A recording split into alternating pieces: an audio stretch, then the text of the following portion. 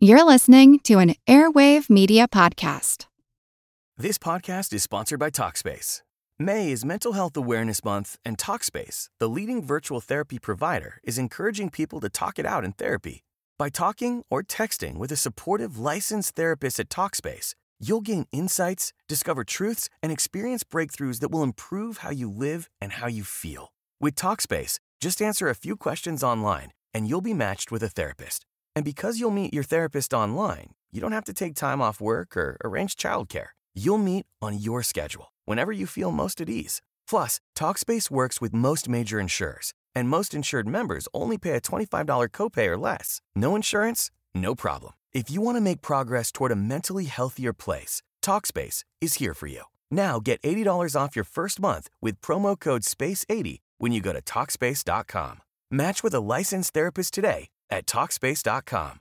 Save $80 with code SPACE80 at Talkspace.com. My name is Greg Jackson. I'm a PhD-holding historian, a professor, and the creator of History That Doesn't Suck, a podcast that makes legit, seriously researched American history come to life through entertaining stories. Join me for a chronological telling of the United States story, from the Revolution to fractious Civil War, tenacious inventors, brave reformers, and more. With more than 100 episodes, you can already binge listen your way from 1776 to the early 20th century. Listen to History That Doesn't Suck on Spotify. Following the mysterious death of Edward II, recently deposed King of England, a group of monks from Westminster Abbey addressed the now truly widowed Queen Isabella. They asked that Edward be laid to rest beside his mother and father and grandfather in the royal mausoleum, a request they likely assumed would be granted. However, Isabella denied them. Instead, St. Peter's Abbey Church at Gloucester would receive the royal corpse. Isabella may have insisted on this for numerous reasons, because its abbot was related to her nefarious advisor Roger Mortimer, because she feared a mob demonstration if Edward's body were carried too far across the kingdom, or because there was indeed precedent for a deposed king not being buried at Westminster. Edward's ancestor John, another failed monarch, who had been laid to rest at Worcester. Today, the tomb of Edward II at Gloucester is a grand edifice with an alabaster effigy above it depicting him still wearing his crown, and 28 statues of angels weeping round his marble sarcophagus. The tomb became so grand that eventually pilgrims to the abbey began to venerate him as a saint. However, all of this was a result of the abbots investing in their monastery as a pilgrimage site. Isabella never encouraged it to be a place of pilgrimage, and she never gave the church any money to improve the tomb. While this may be understandable for her, what's more strange is that his son, King Edward III, who would eventually go to great lengths to investigate his late father's murder, also never patronized the tomb, leading some historians to ask why Edward II's resting place was left forgotten by those closest to him.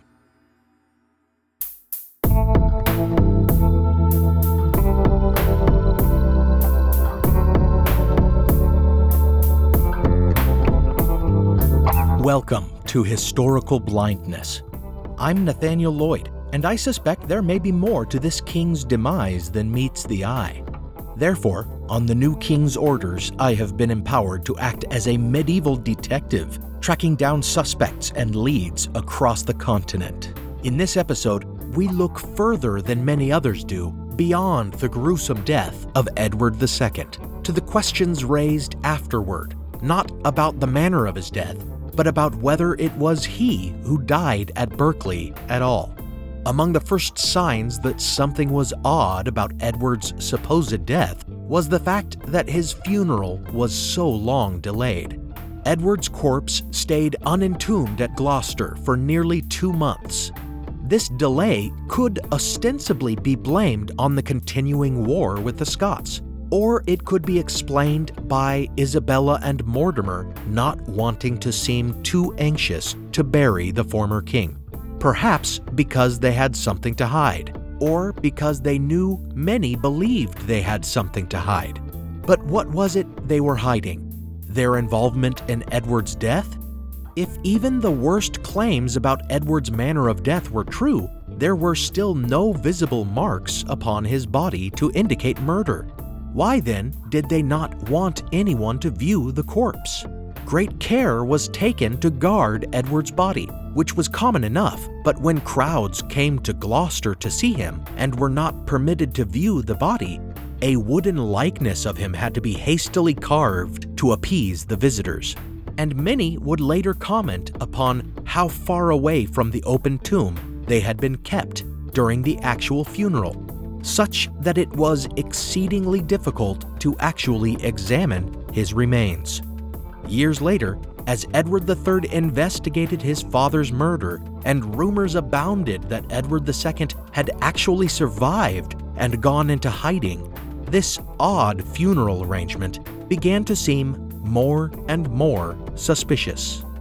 Thank you for listening to The End of Edward II, Part 2, The Hermit King. Immediately after the death of Edward II, Queen Isabella and Roger Mortimer went about the business of ruling the kingdom on behalf of the 15-year-old king. They sought a settlement with the Scots and prepared for Edward III's marriage to Philippa of Hainault, an arrangement Isabella had made in exchange for aid from Flanders during her coup. While this match pleased many, for young Queen Philippa was well liked, not everyone was happy with the rule of Isabella and Mortimer. The earls, whose alliance had ensured the success of her coup, began to resent her. Some viewed Mortimer as yet another favorite, like Gaveston and Despenser before him, monopolizing the benefits of the throne. And the fact that many would lose lands in Isabella's treaty with Scotland kindled further resentment. Her dealings with Scotland also ended up angering her son, the new king, who resented that she had given away his sister Joanna in marriage to Robert the Bruce's son. When Isabella directed him to return to the Scots their sacred Stone of Scone, an artifact used in coronation ceremonies that legend identified as the Stone of Jacob, consecrated by that biblical figure after having a vision while using it as a pillow, Edward III made his disapproval clear, and taking a cue from their young king, rioting crowds prevented the artifact's return. While the king might have coyly defied them, though, the earls dared not. For Isabella empowered her favorite as the Earl of March, and together, having learned from Edward II's mistakes, they put down any baronial opposition before it threatened them. Mortimer even began to claim descent from Brutus of Troy, the mythical son of Aeneas, who supposedly discovered the British Isle, defeated the giants who inhabited it, and founded Britain, which was named after him, its first king. Mortimer's hubris only worsened from there, and he started ruling without the young king's decree, as if he himself were regent. Matters came to a head after Mortimer moved against the young king's uncle, Edmund, the Earl of Kent, on charges of treason. Mortimer acted as prosecutor at the trial, producing letters that Edmund had penned that showed the Earl of Kent had been scheming to free his brother, Edward II. Edmund confessed that it was all true.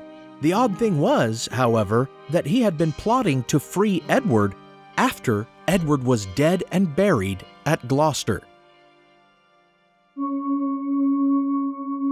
As the trial unfolded, it became clear that the Earl of Kent believed his brother was not dead, but was in fact being held captive at Corfe Castle in Dorset, which would mean, of course, that someone else had been buried in King Edward II's place. Edmund had been sharing this information with numerous bishops and barons, which had only aggravated opposition to Isabella and Mortimer's rule. Indeed, it appeared that Edmund had even convinced Pope John XXII of his conspiracy theory, and received approval for his plans to free his brother from captivity. Strangely, according to the court proceedings, Edmund had learned of his brother's survival through the black magic of a Dominican friar. Wildly, this evil monk had supposedly received the incendiary information from a demon he had summoned. Of course, this tidbit made the Earl of Kent's claims impossible to credit, making him seem delusional. However, Edmund had sought confirmation of this information first, and multiple informants had approached him to confirm that Edward II was alive and well at Corfe Castle. Some even claimed to act as go-betweens to establish communication between the brothers. Thus, the letters produced at trial. These were likely agents of Isabella's and Mortimer's, entrapping the former king's brother into a treasonous plot. The fact is, there does appear to have been a rumor going around about Edward II's death having been faked. And the trial of the Earl of Kent seems to have been Isabella and Mortimer's way of discrediting that rumor, a kind of disinformation campaign. Judging from the profile of the people who had supported Edmund in his plot, including the Pope himself, it would seem the rumor had been far more believable than the details of the trial made it seem. Thus, the story that it had originated with a demon-summoning friar might have been fake news, as it were, embellished in the trial to make the idea seem ridiculous. And the fact that Isabella and Mortimer had the Earl of Kent summarily executed, bribing a drunk dung collector to cut off his head, further served to discourage those who might want to look into the possibility of Edward II's survival.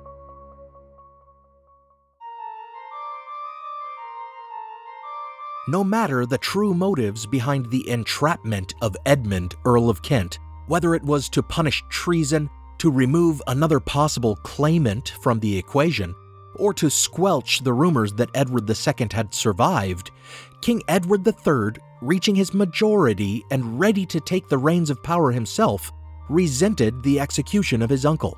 Though his mother had a hand in it, he appears to have laid blame squarely on Roger Mortimer, who had overstepped his position and usurped the king's authority. However, his power was limited and he was surrounded by spies. All he could do was carefully lay plans, gathering those loyal to him one at a time and establishing a secret channel of communication with the Pope. Eventually, it became clear that the king was moving against Mortimer, and Mortimer responded by accusing the usual suspects, such as the Earl of Lancaster, of plotting against him and seeking to constantly reaffirm his authority in the council. It was during this time, as factions were squaring off and edging toward conflict, that Mortimer was first publicly accused of ordering Edward II's murder at Berkeley Castle. Mortimer responded by launching an official inquiry and interrogating some of Edward III's men who had made the accusation. During the course of these interrogations, when Edward's men stated that they only followed the orders of their king, Mortimer declared that the king's authority only extended so far as it agreed with his own commands. When this presumptuous and treasonous declaration was reported to Edward III, or, as legend has it, when he learned that his mother might actually be pregnant by Mortimer and that the child could be a rival for his throne, the king finally resolved to act. It was the evening of October 19th, 1330, and his mother and Mortimer were holed up at Nottingham Castle in a meeting plotting to arrest those loyal to her son. Meanwhile, Edward III had bribed the castle's constable to let him and some 24 men into the castle by a secret entrance, a tunnel thereafter called Mortimer's Hole.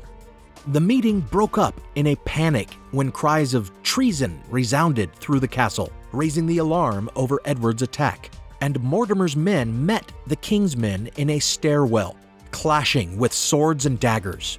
Eventually, Edward broke through a barred door behind which his mother and Mortimer were hiding, and as Isabella begged her son to take pity on her lover, Edward III arrested Roger Mortimer, the great traitor.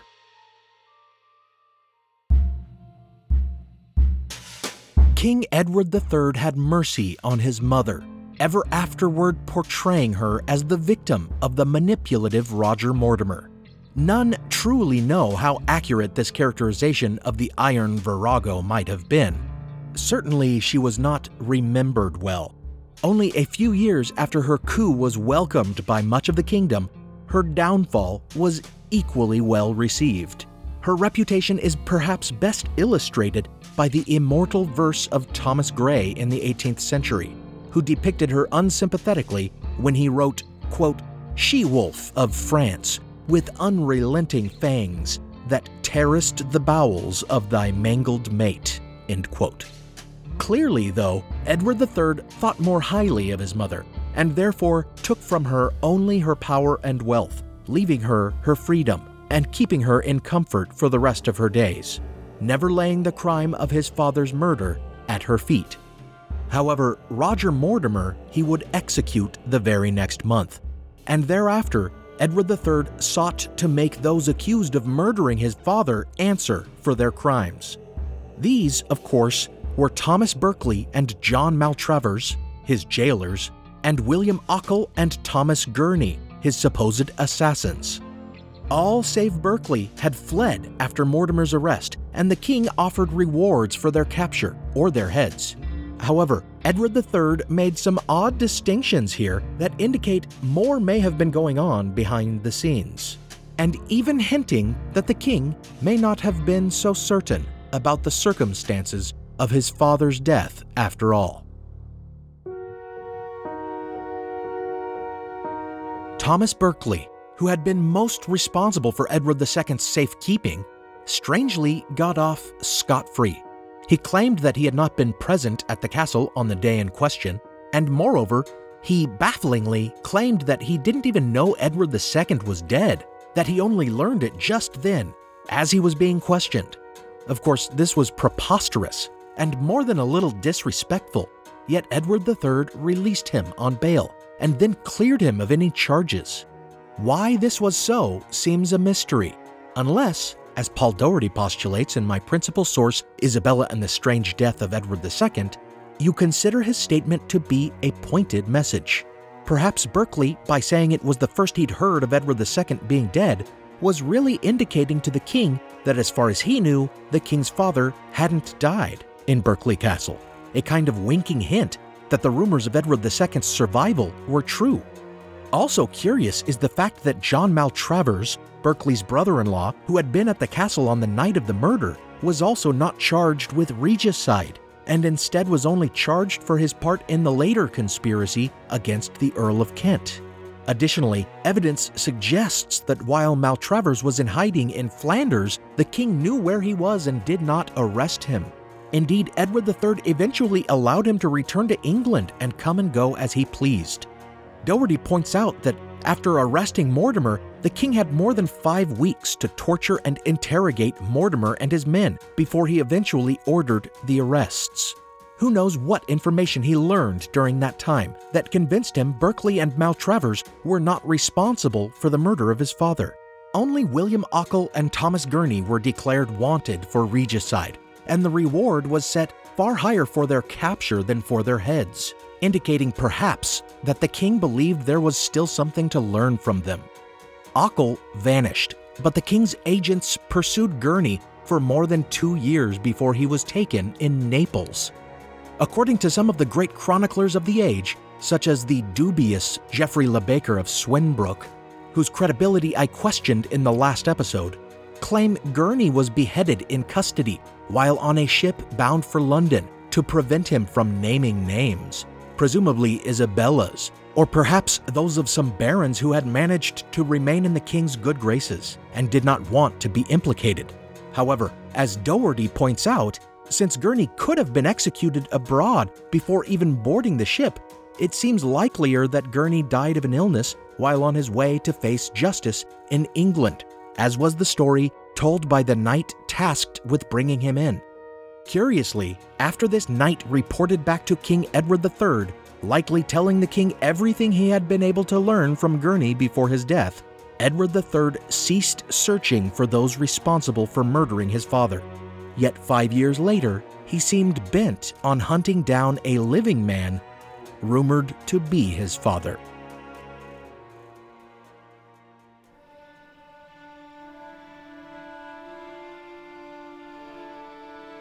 In 1338, when King Edward III was leading his armies in the Low Countries, he heard about a man called William the Welshman, who was in Cologne and had been telling people that he was Edward II.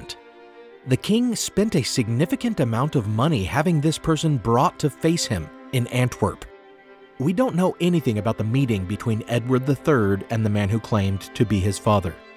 Doherty suggests that this was actually William Ochil, whom the king had given up on finding, and who might have escaped justice forever if he hadn't been pretending to be Edward II. But this is speculation. What this does show with a certainty is that years after Edward III had seemingly resolved the matter of his father's murder by tracking down his assassin, he seems to have taken a great interest in the possibility of his father still being alive, indicating he may have had secret doubts at the very least, or even that during his investigation 5 years earlier, he had discovered proof that his father was still among the living somewhere. The other possibility, of course, is that he did not believe William the Welshman was his father, but nevertheless took the claims of pretenders seriously. Indeed, this was not the first time someone had pretended to be Edward II. The first time had been when Edward II was still alive. In 1316, while Edward II was still licking his wounds after his defeat at Bannockburn 2 years earlier, a clerk from Oxford declared that he was the real Edward of Caernarvon.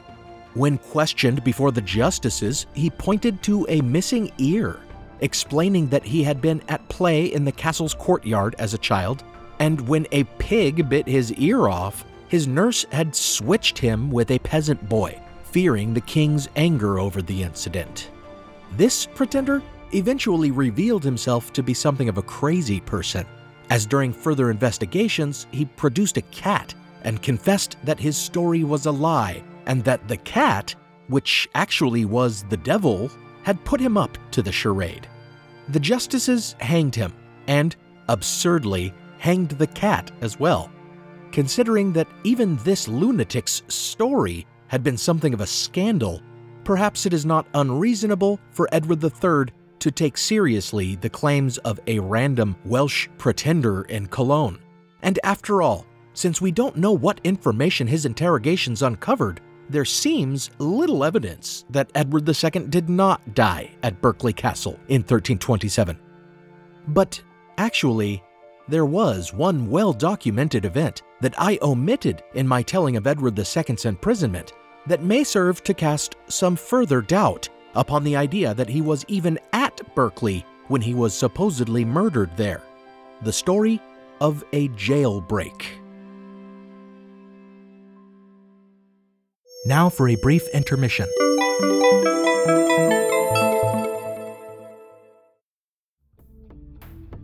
Hi, listeners. Remember that the ads and sponsors of this program only contribute a small portion of the already meager earnings of this show.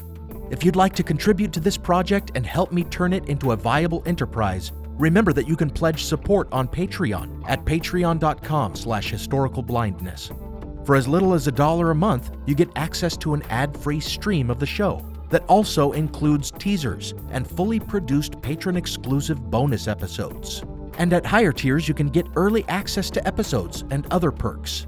Become a patron of the show today and get the full story. What really happened on the unsinkable Titanic? What made the 1904 St. Louis Marathon the strangest event in Olympic history? Whatever became of missing boy Bobby Dunbar? And who was the child who returned in his place? If these questions interest you, check out the History Uncovered podcast, brought to you by the digital publisher of All That's Interesting. History Uncovered explores the strange and obscure parts of history that you definitely didn't learn about in school. Hosted by the writers and editors of All That's Interesting, the show covers a wide variety of topics, ranging from the forgotten media spectacle of cave explorer Floyd Collins' death, to the disappearance and possible cannibalization of Michael Rockefeller, to the true story that inspired The Exorcist. With more than 100 episodes, you're bound to find that they've covered a topic that's especially interesting to you. And each month they produce a special History Happy Hour episode examining recent news in the fields of world history and archaeology, and commemorating important historical anniversaries. Come explore the uncharted corners of the natural world and the world past by listening to History Uncovered, wherever you get your podcasts. Hello, I'm Peter Laws, the host of the hit podcast Frightful, which offers very scary true stories. But as I research that show, I keep finding other true tales that aren't so terrifying and yet are fascinating and often deeply moving. That's why I launched a second podcast called Our Curious Past, telling forgotten incidents from history told in immersive audio with music, sound effects, and on-location recording. For example, you can join me on location in an underground nuclear bunker in England as I learned how Britain prepared for the potential of war in the 1980s. I loved recording on location in Transylvania to uncover the history of this beautiful and spooky land beyond the forest. And I was particularly touched by the big response to my episode on the Nazi massacre of Oradour-sur-Glane, an entire French village that was invaded by the Nazis in 1944. To be honest, it was sometimes hard to narrate that without breaking into tears. So why not join me, Peter Laws, by searching Our Curious Past in podcast apps? Because, sometimes it's the unique moments from another person's yesterday that helps us understand ourselves today.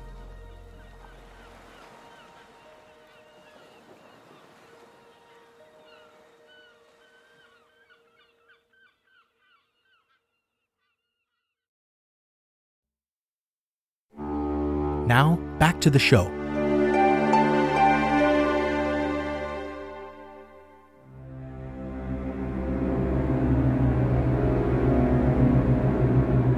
At the time of Isabella and Mortimer's coup, there existed a secret alliance of loyalists led by brothers Thomas and Stephen Dunhead. Thomas Dunhead, a clergyman, had gone to Rome on Edward II's behalf, seeking approval for a divorce from Isabella.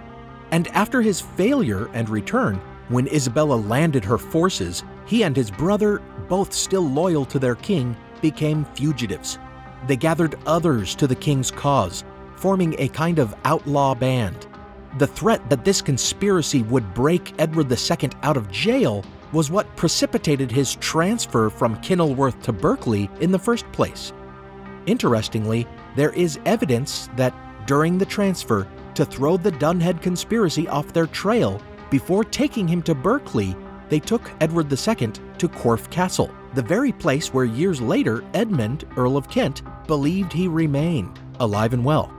However, all records show that Edward II was eventually imprisoned at Berkeley.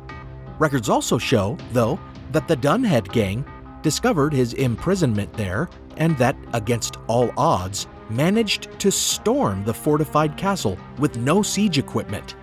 Reports describing the jailbreak specifically state that Edward II had been taken from his cell, and there is no explicit indication that they recaptured him before the Dunheads escaped. This is just assumed, since those in power continued on as if the king were still in their custody, and then some months later letting it be known that he had died at Berkeley. Certainly members of the Dunhead gang were eventually caught and indicted for, quote, trying to free Edward of Caernarvon, end quote, as Isabella carefully worded it.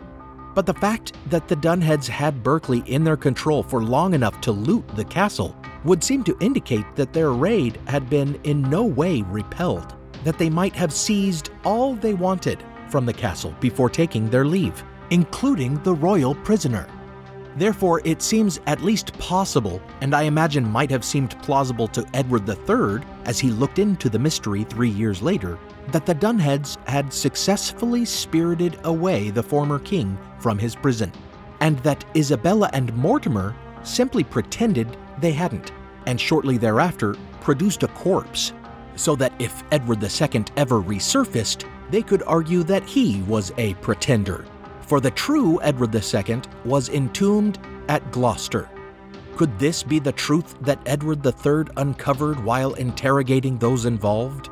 Was it finally confirmed by Gurney on his deathbed?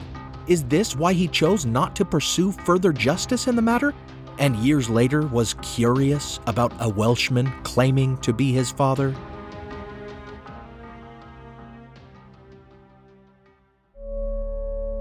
One further piece of evidence provides some reason to believe Edward II did not die at Berkeley, although with an alternate version of events. And while it may not prove its astonishing claims, it at least serves as strong evidence that his son, Edward III, suspected his father's survival. Circa 1340, Edward III received a letter from a papal notary named Manuel Fieschi. In this letter, he explained that he met a hermit who claimed to be Edward II and took his confession. What he learned was that a guard of Edward's at Berkeley had warned him of the assassin's plans and offered to exchange clothes and trade places with him. This allowed Edward II to simply walk out of the castle, and when the assassins saw that the prisoner was not he, they murdered him and brought his body to Queen Isabella, who interred the guard in her husband's tomb. After his escape, Fieschi's letter claims he lived secretly under Maltravers's nose at Corfe Castle for a year and a half. After hearing that his brother, the Earl of Kent, had been executed for believing he was alive at Corfe, he fled again, this time to Ireland, and began to disguise himself as a hermit. In this disguise, he made his way across the continent, eventually seeking an audience with Pope John XXII. The Pope received him and honored him as King Edward II, and the hermit king devoted himself thereafter to a religious pilgrimage, making his way to Cologne to visit the reliquary said to hold the bones of the Magi, the three kings present at the Nativity. Thereafter, he made his way to Italy, where he spent years moving from one hermitage to another. This letter appears to provide accurate information regarding details about Edward II's capture, and furthermore, its account of his hiding at Corfe Castle when the Earl of Kent believed he was there, as well as its suggestion that he was present in Cologne years later, perhaps when William the Welshman was there telling people he was Edward II, all give it a semblance of reliability. Moreover, the fact that 2 years after receiving the letter, Edward III allowed Fieschi to keep certain lucrative English benefices at Ampleworth and Salisbury appears to show that the king didn't think him a liar and may have even been rewarding him for the information he'd provided.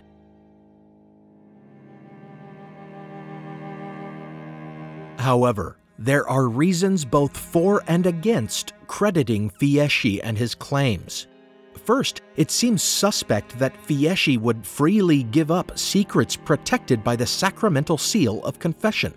But there is some indication in the wording chosen by this papal lawyer that he might only be imparting information that was not part of the confession proper, that is, not sins for which the confessor was seeking absolution.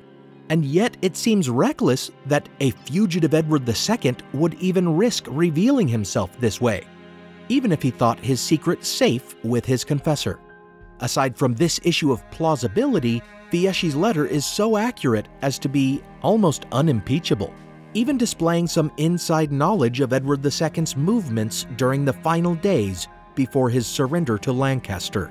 There are even hints that Fieschi had knowledge of the circuitous route taken by Edward's captors to elude the Dunhead gang when transferring their prisoner to Berkeley.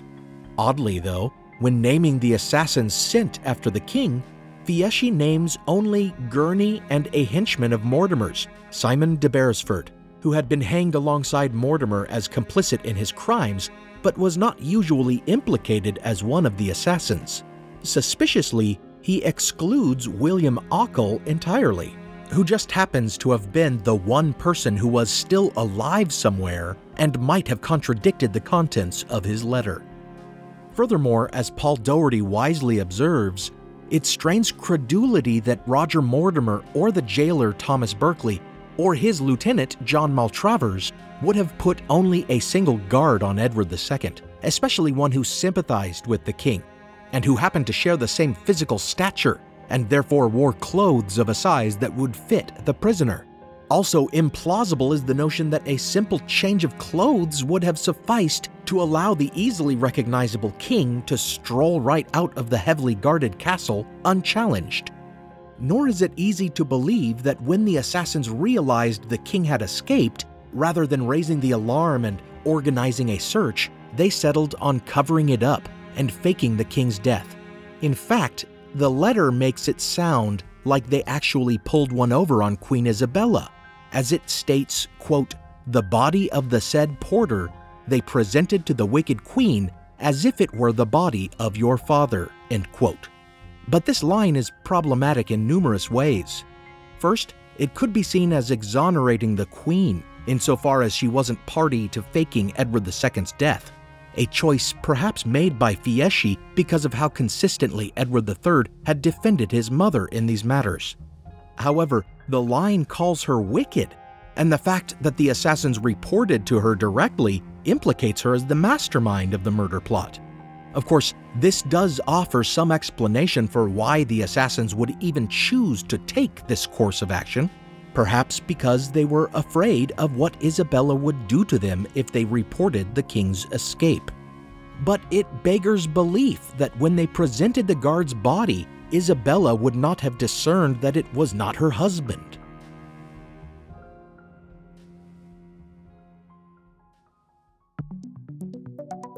Then we have the scholarly assessment of the letter and the investigation of its claims by Italian academics who assert that it is authentic. Constantino Nigra, in 1901, relied on the contents of the letter and what is known about Fieschi to argue that the letter is not a forgery, was truly written by Fieschi, and was written around the time it is supposed to have been written. Then, 23 years later, Anna Benedetti, an Italian English professor building on a 1915 article by Hardwick Rawnsley called "Did Edward II Escape to Italy?", began to trace the path of the Hermit King as outlined in the letter. One of the hermitages named in the letter, a castle called Milasci, she identified as Milazzo de Acqui, and today this tourist destination displays plaques commemorating Edward II's stay there, although this is no proof of it being true. Another hermitage mentioned in the letter, Sesime, proved more difficult to pinpoint. Benedetti settled on Sesime sopra Voghera, a walled village in the Apennine Mountains, but there exists no castle there. Continuing her search, she found a secluded monastery nearby that fit the bill perfectly. She argues that King Edward II was likely buried in one of the churches owned by this monastery, for she found an empty and undecorated tomb in one of them. Now, Benedetti's research goes much further than this. Like some other medievalist conspiracy theorists, she believes there are clues everywhere. Certain sculptures and details in the architecture, she says, provide a coded account of Edward II's life in hiding. Other historians have begged to differ, providing alternative interpretations of these so-called clues and presenting evidence that they are far too old to have been created for the purpose of telling Edward II's tale. However, there does exist some testimony from locals suggesting there was a folk tradition in the area about an English king having lived in hiding there. A legend that, if the testimony can be believed, actually predates not only the scholarly work identifying that region with Edward II's place of hermitage, but even predating the 1878 discovery of the Fieschi letter. Beyond these facts stands Fieschi's reputation. If, as Nigra argues, we can trust that Fieschi wrote this letter, his credibility alone would seem to make it trustworthy. Fieschi was a high-ranking cleric, a canon and an archdeacon, a notary of the Pope, and eventually a bishop. Nevertheless, Paul Doherty, in Isabella and the Strange Death of Edward II, provides ample reason to doubt Fieschi's character and his motives in penning the letter, pointing out that while he was a man of the cloth, he appears to have been far more interested in money than in matters of the spirit. He was a papal tax collector, and even while away in Italy, he collected money from his various benefices, like a quote-unquote absentee landlord, as Doherty characterizes him. He points out that Fieschi had received more benefices and offices under Isabella and Mortimer than under Edward II, suggesting that the Iron Virago and her traitorous paramour may have been bribing him to act as their agent in the papal court, supporting their version of events, for example, when they put down the Earl of Kent's conspiracy and attempted to quash the rumor that Edward II was still alive. Doherty suggests that when Edward III took power and thereafter began refusing benefices to foreigners and even charging them for any English property they might be granted, Fieschi was looking for a way to make himself just as useful to the new king. He had plenty of insider information about the Earl of Kent's theories from having spent time in England and from acting as the Pope's notary. While before, when he was being taken care of by Isabella and Mortimer, he likely supported the claim that Edward II was killed and entombed at Gloucester, later, to indicate to Edward III that he could pose a problem by resuscitating an old conspiracy theory, he might have written this letter in hopes that the new king would bribe him to keep the matter silent. And indeed, shortly afterward, Fieschi was awarded his first bishopric, and the matter of Fieschi's hermit king never came to light until the letter was discovered in the 19th century. This version of events is perfectly believable as an explanation of the letter, yet explaining away the letter does not necessarily disprove the theory of Edward II's survival.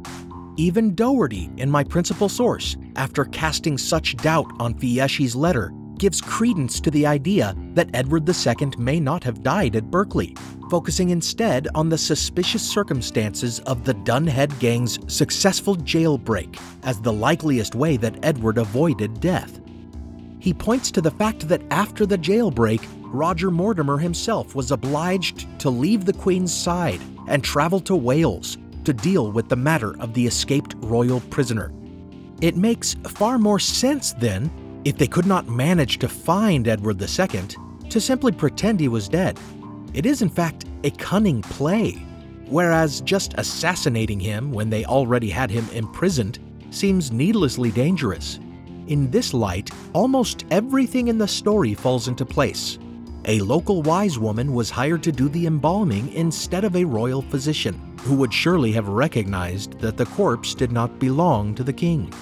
Indeed, perhaps the queen met with this embalmer not to discern whether she had observed evidence of murder, but rather to investigate whether it truly was her husband's corpse, or to make certain that the embalmer did not realize it was not the king's body. And it further explains why the casket was kept so far away from viewers at the funeral, and why Edward II was not laid to rest with his father and grandfather at Westminster Abbey. For perhaps they knew that these were not the remains of the king and did not belong there. It also accounts for the fact that Isabella never honored her late husband's tomb at Gloucester, for it wasn't actually him buried there. Indeed, the fact that Edward III also never patronized his own father's tomb would seem to indicate that he eventually learned this truth about the identity of the person entombed there. On the other hand, Anna Benedetti found some ornate candlesticks displayed at a museum in Turin that were said to have come from the monastery in Italy where she believes Edward II was really buried, and she asserts that they may have been gifts from Edward III to honor his father's true resting place. They were engraved with lions, the symbol on the arms of the House of Plantagenet. If this is true, then we can assume that the son finally solved the mystery of the fate of his father, the Hermit King. But of course, this is only one version of history, perhaps just as convincing as another. The truth may be somewhere in between, or something that none have yet discovered.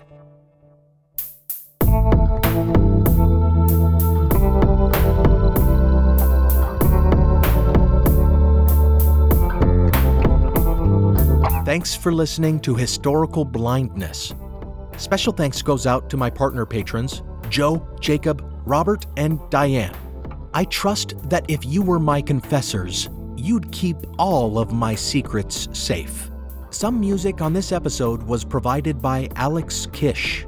Visit alexkishmusic.com and contact him to get compositions for your own projects. Additional music from Kai Engel. licensed under a Creative Commons Attribution license. Check out the show notes for a list of the tracks used. Be sure you visit patreon.com/historicalblindness and pledge to get ad-free episodes and exclusive episodes. The last patron exclusive was longer than usual, and I think it was a real humdinger about Philip IV's suppression of the Templars, legends of a Templar curse, and myths about the Templars' survival among the Freemasons. Follow the show on social media, give it a review, and read my novel, Manuscript Found. You can find it at historicalblindness.com and on Amazon. While you're at my website, poke around. You can find some merch for the show there. I'm going to be working on changing my merch suppliers and improving the selection hopefully soon. Until next time, remember to treat those old hermits kindly. Who knows what kind of men and women they were in another life?